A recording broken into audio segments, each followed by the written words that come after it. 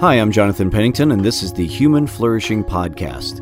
This podcast is a repository of a wide variety of sermons, lectures, interviews, and other resources that I've recorded over the years. Today's episode is a sermon I preached at Sojourn East in Louisville, Kentucky.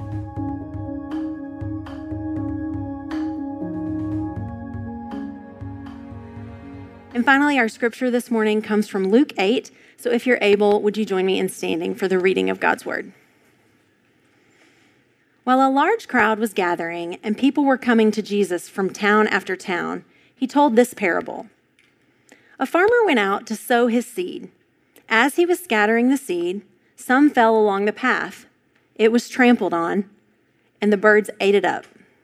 Some fell on rocky ground, and when it came up, the plants withered because they had no moisture.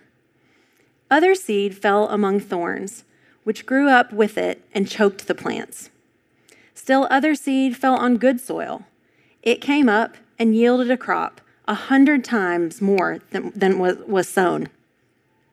When he said this, he called out, "Whoever has ears to hear, let them hear." Now Jesus' mother and brothers came to see him, but they were not able to get near him because of the crowd.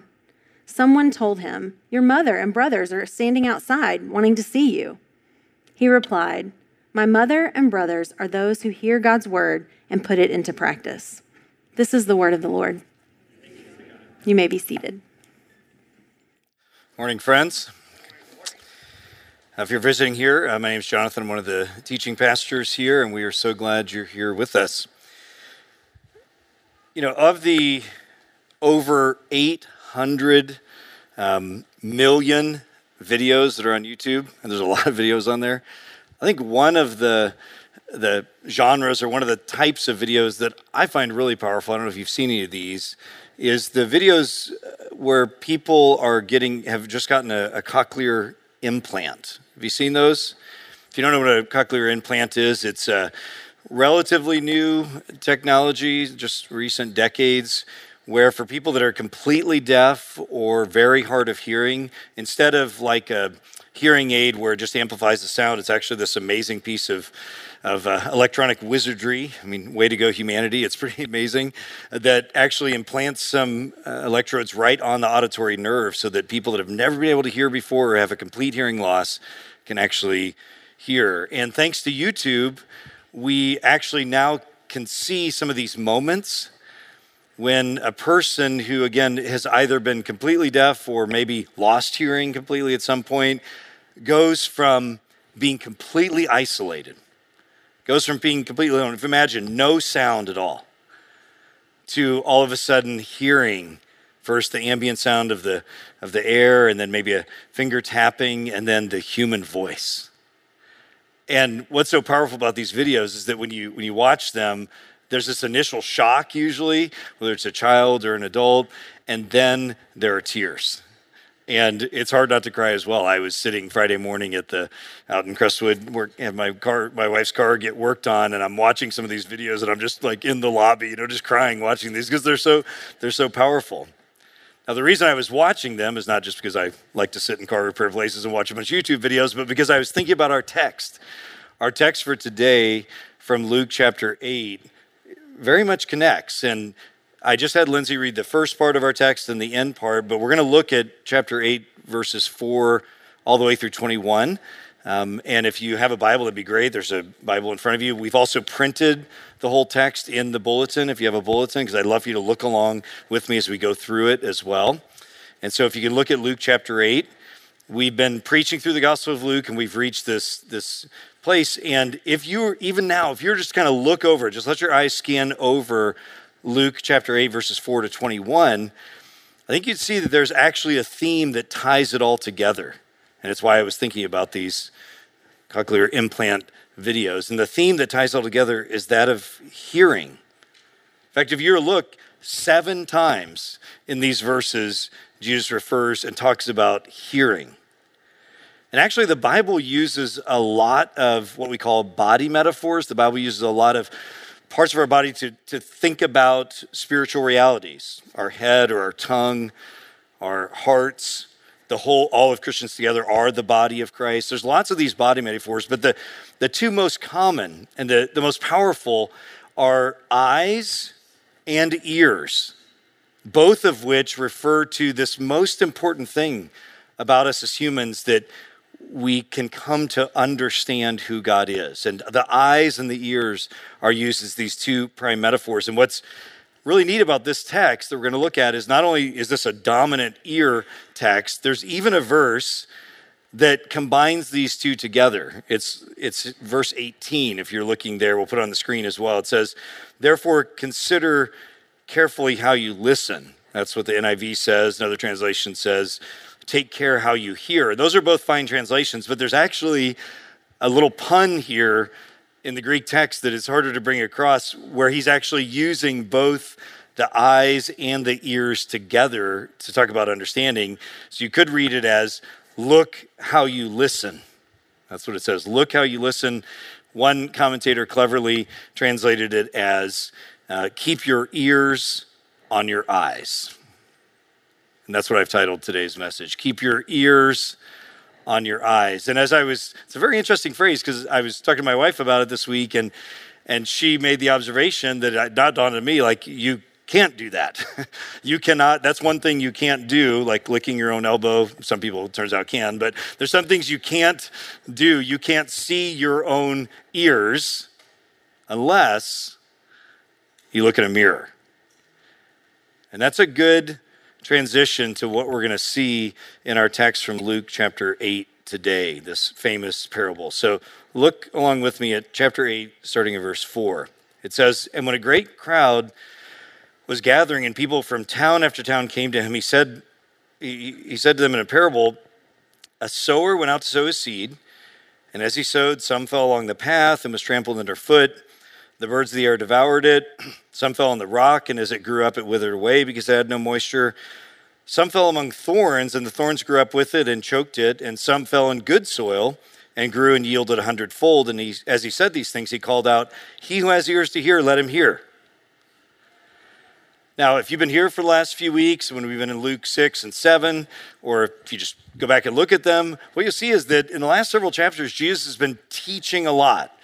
And as he's been teaching, he has been using a lot of images. He talks about blind people leading blind people. He talks about a plank in our eye when we were trying to get a speck or a piece of sawdust out of somebody else. He talks about wise and foolish builders, of what kind of foundation you have. So he's been teaching and using all these images. So in that sense, this isn't surprising. But there actually is something different going on here.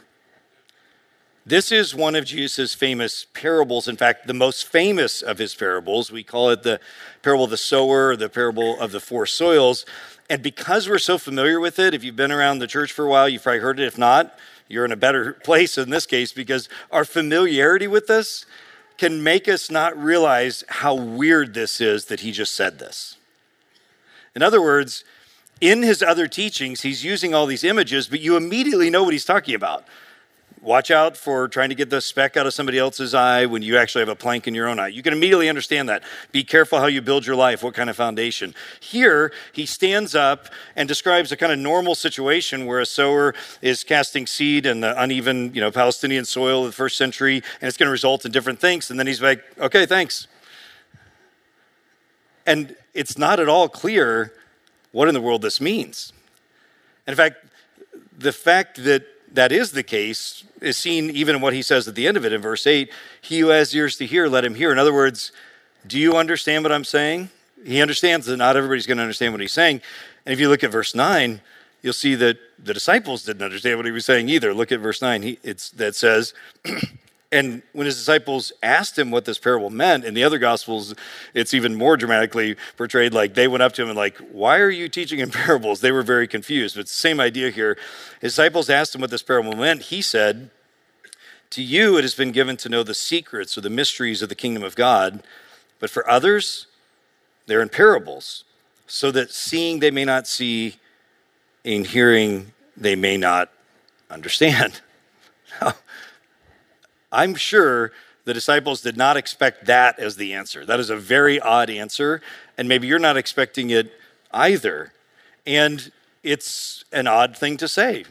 Because he's saying that actually I'm teaching in this parable way, and the result is some people are going to understand it and some people are not. And that's mysterious. He even calls it a mystery or a secret. And we're going to have to come back in a moment here and try to help understand what in the world is he saying by that. But let's keep reading, because thankfully he doesn't just leave us at this place of like, what does this mean? He goes on to explain what this mysterious parable means. Look at verse 11. He says, so this is the meaning of the parable. The seed is the word of God. Those along the path are the ones who hear.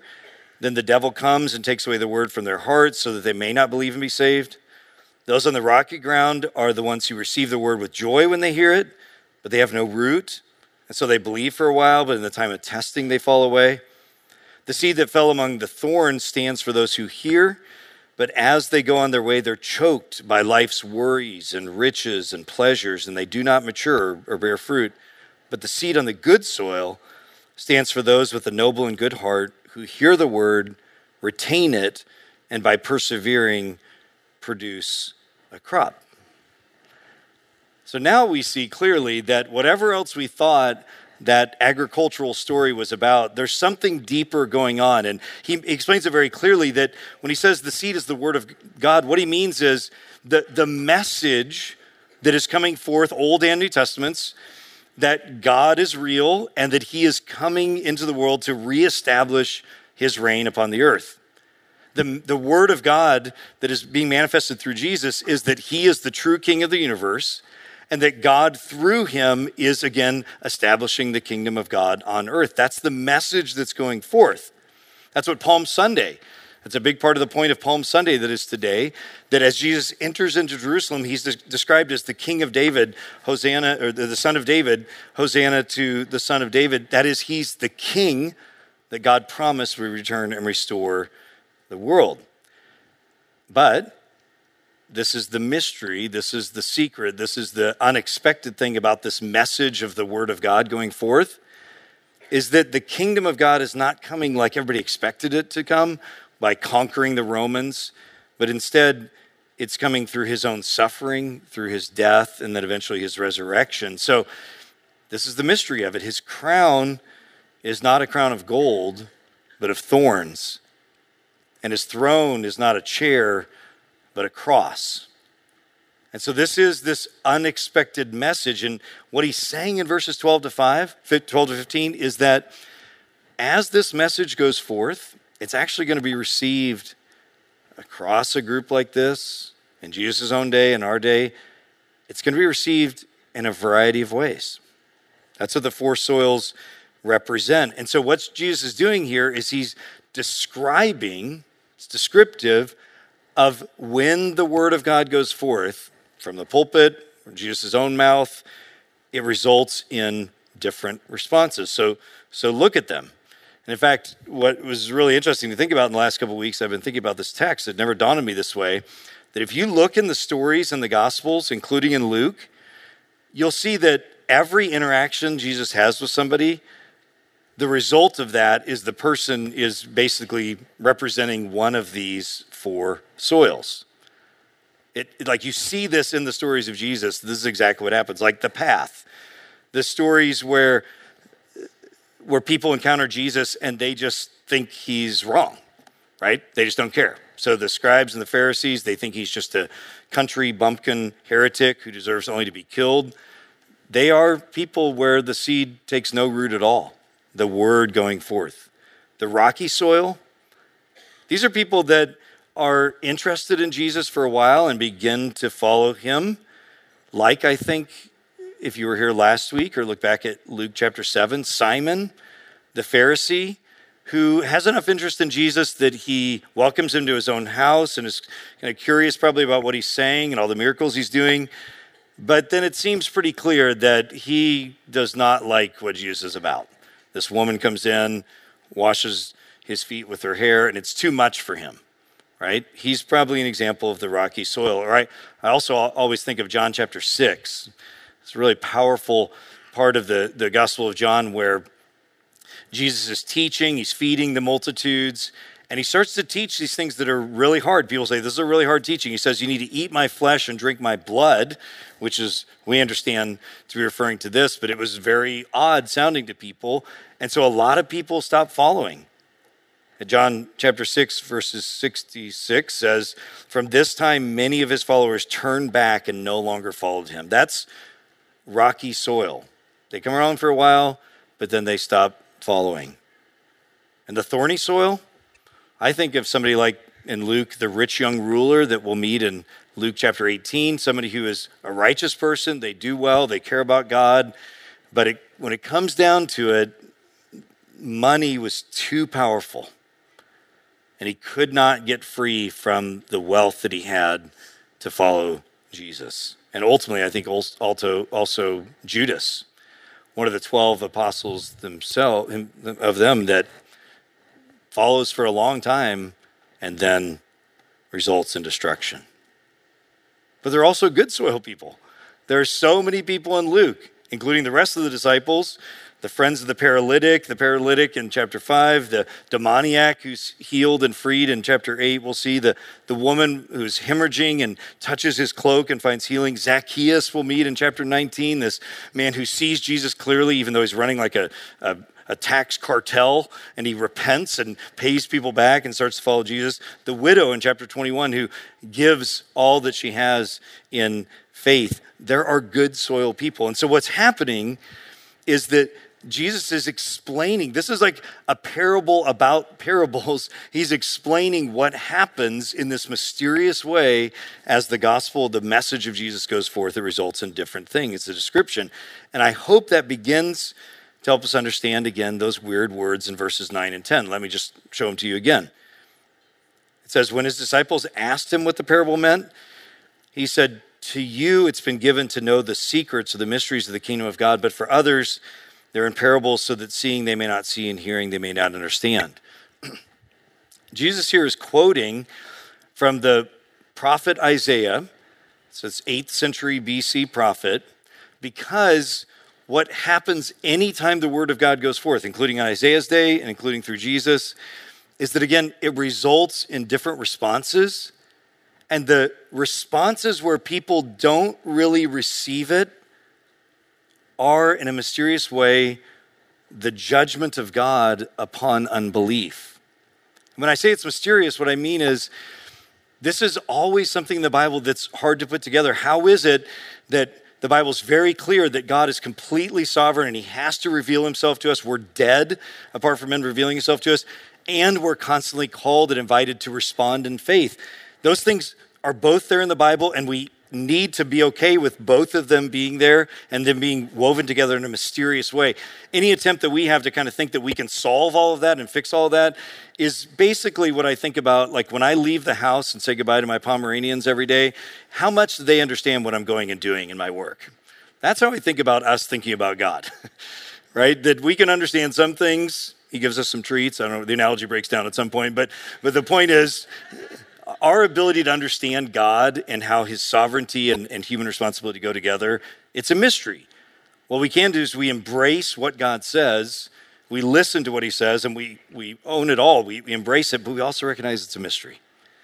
And that's what's going on here as well. Jesus is saying that the lack of response of many people, he's describing this, the lack of response, that is simultaneously a judgment upon unbelief, and that's why the parables aren't understandable to everyone. That's why the word of God is not understandable. As Paul is going to say later, the Apostle Paul, you need the Spirit of God to understand the things of God. Now, if you have any question about which of these soils matter, I do think it's clear that even though you have 4 soils, the 3 soils are all in one category, separate from that 4th soil. Because it's that 4th soil is what the Bible constantly talks about, actually bearing fruit. That's the image, that's the idea that we bear fruit.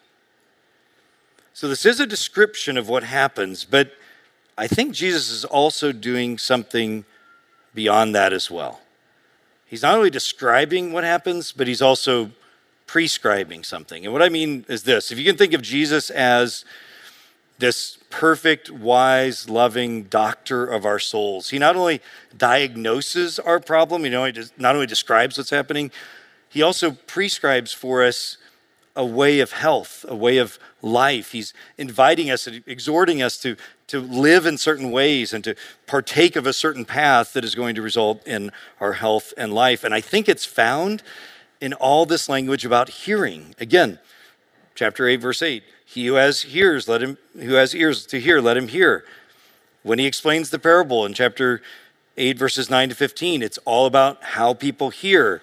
In 8:21, at the end of the story that we'll look at here real quickly in a second, when his family comes to him and he explains the true family is those who hear the word of God and do it, that it matters how we respond. And then especially, again, that verse that I spoke of at the beginning, 8:18, therefore consider carefully how you listen, or again, keep your eyes on your ears. In other words, friends, God really does want us to find life. Jesus came into the world not to condemn the world, but that we might find life through him. The whole point of the gospel, and maybe you've heard this wrong, but the whole point of the gospel is not you're horrible and God's mad at you about it, so get with the program. That's not the gospel. The gospel message is God has made you in his image for life and flourishing, but we have become blind. We've become deaf. We've become dead.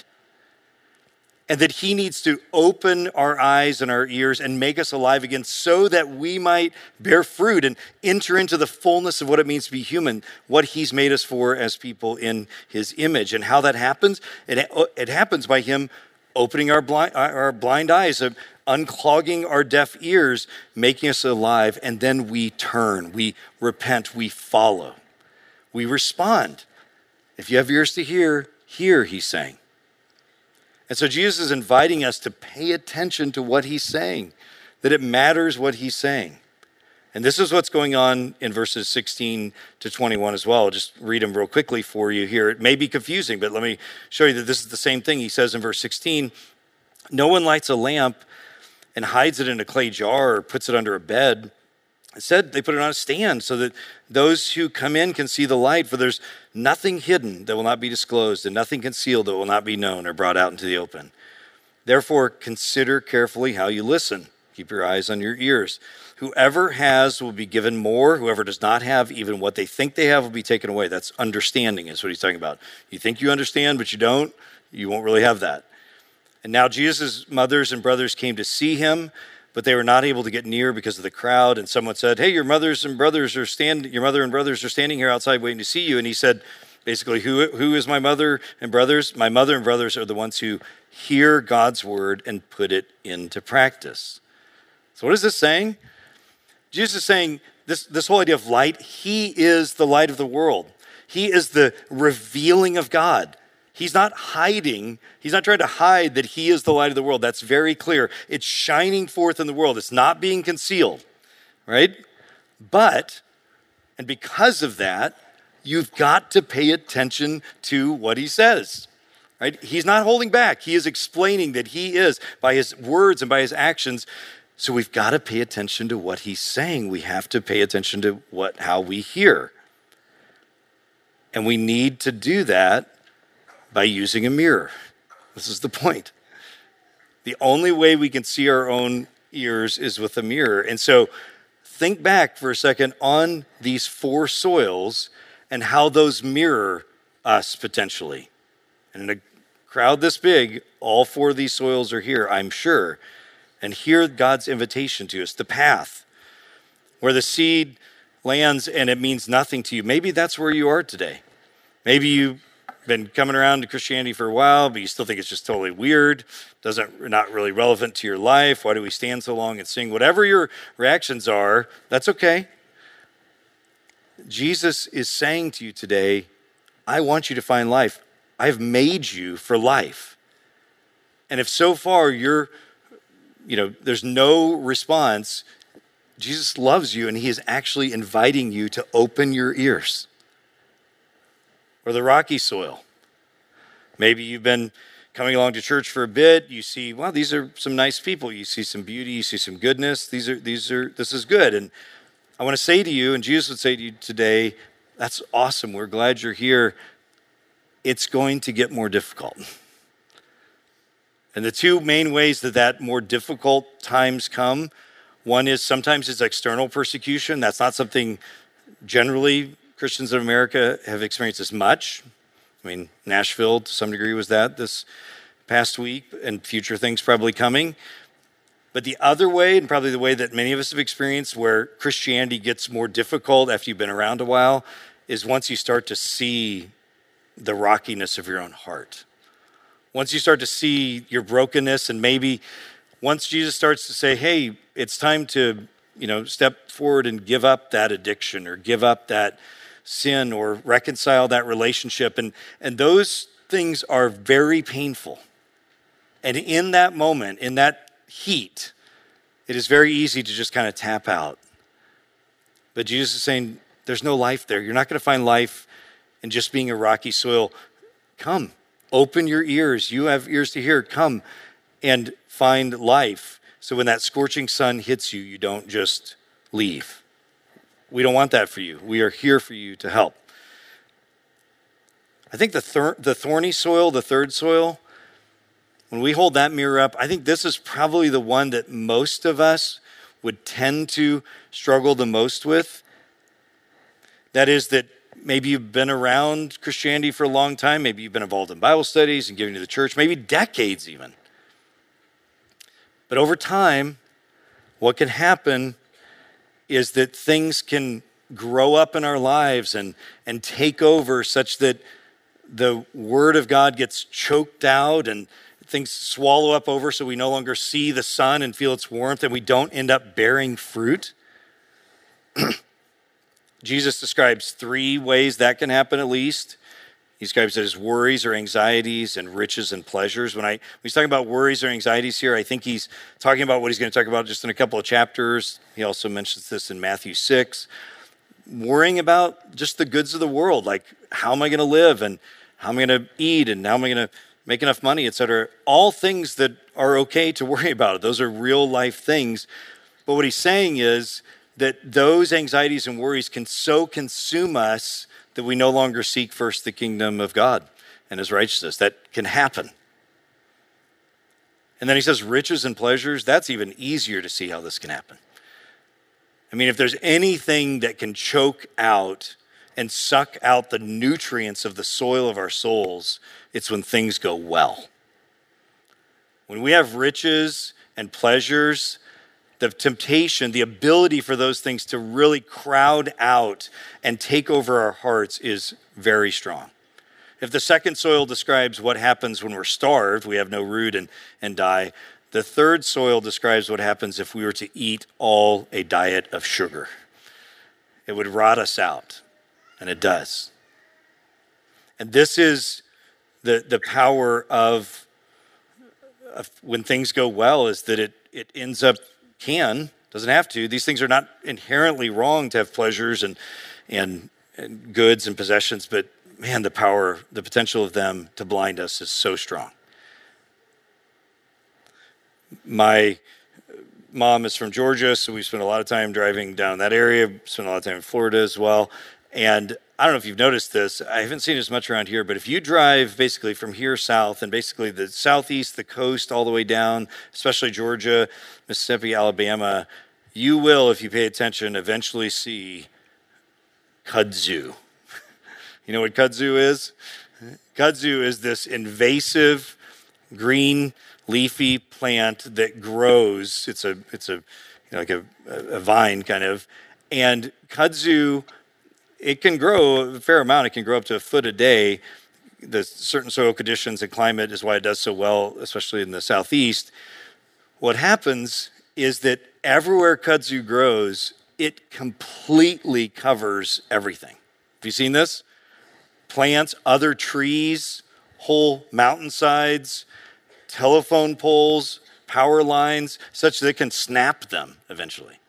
This is the power of kudzu. It literally swallows up everything. Now there are something like 350 million hectares of it in the United States. I mean, it's just a crazy amount. It's just everywhere. And I think it's fair to ask, what kudzu might you be aware of in your life? What things are growing that may look pretty at first and not thinking of it, but is actually beginning to choke out your life? Maybe it's wealth, which is very powerful. Maybe it's possessions.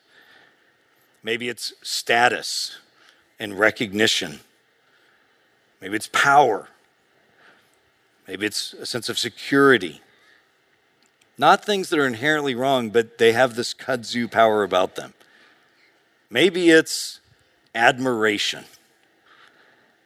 I might have shared this quote with you before. It's one that haunts me regularly from Aristotle. He says, when we don't feel loved, we seek to be admired.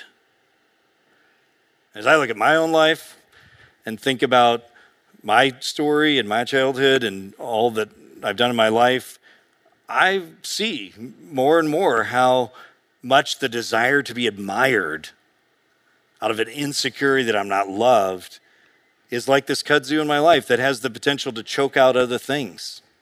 Maybe the same for you.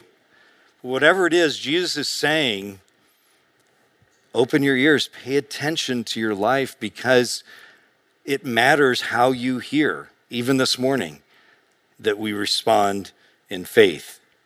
Now, I'm not saying all that about the dangers of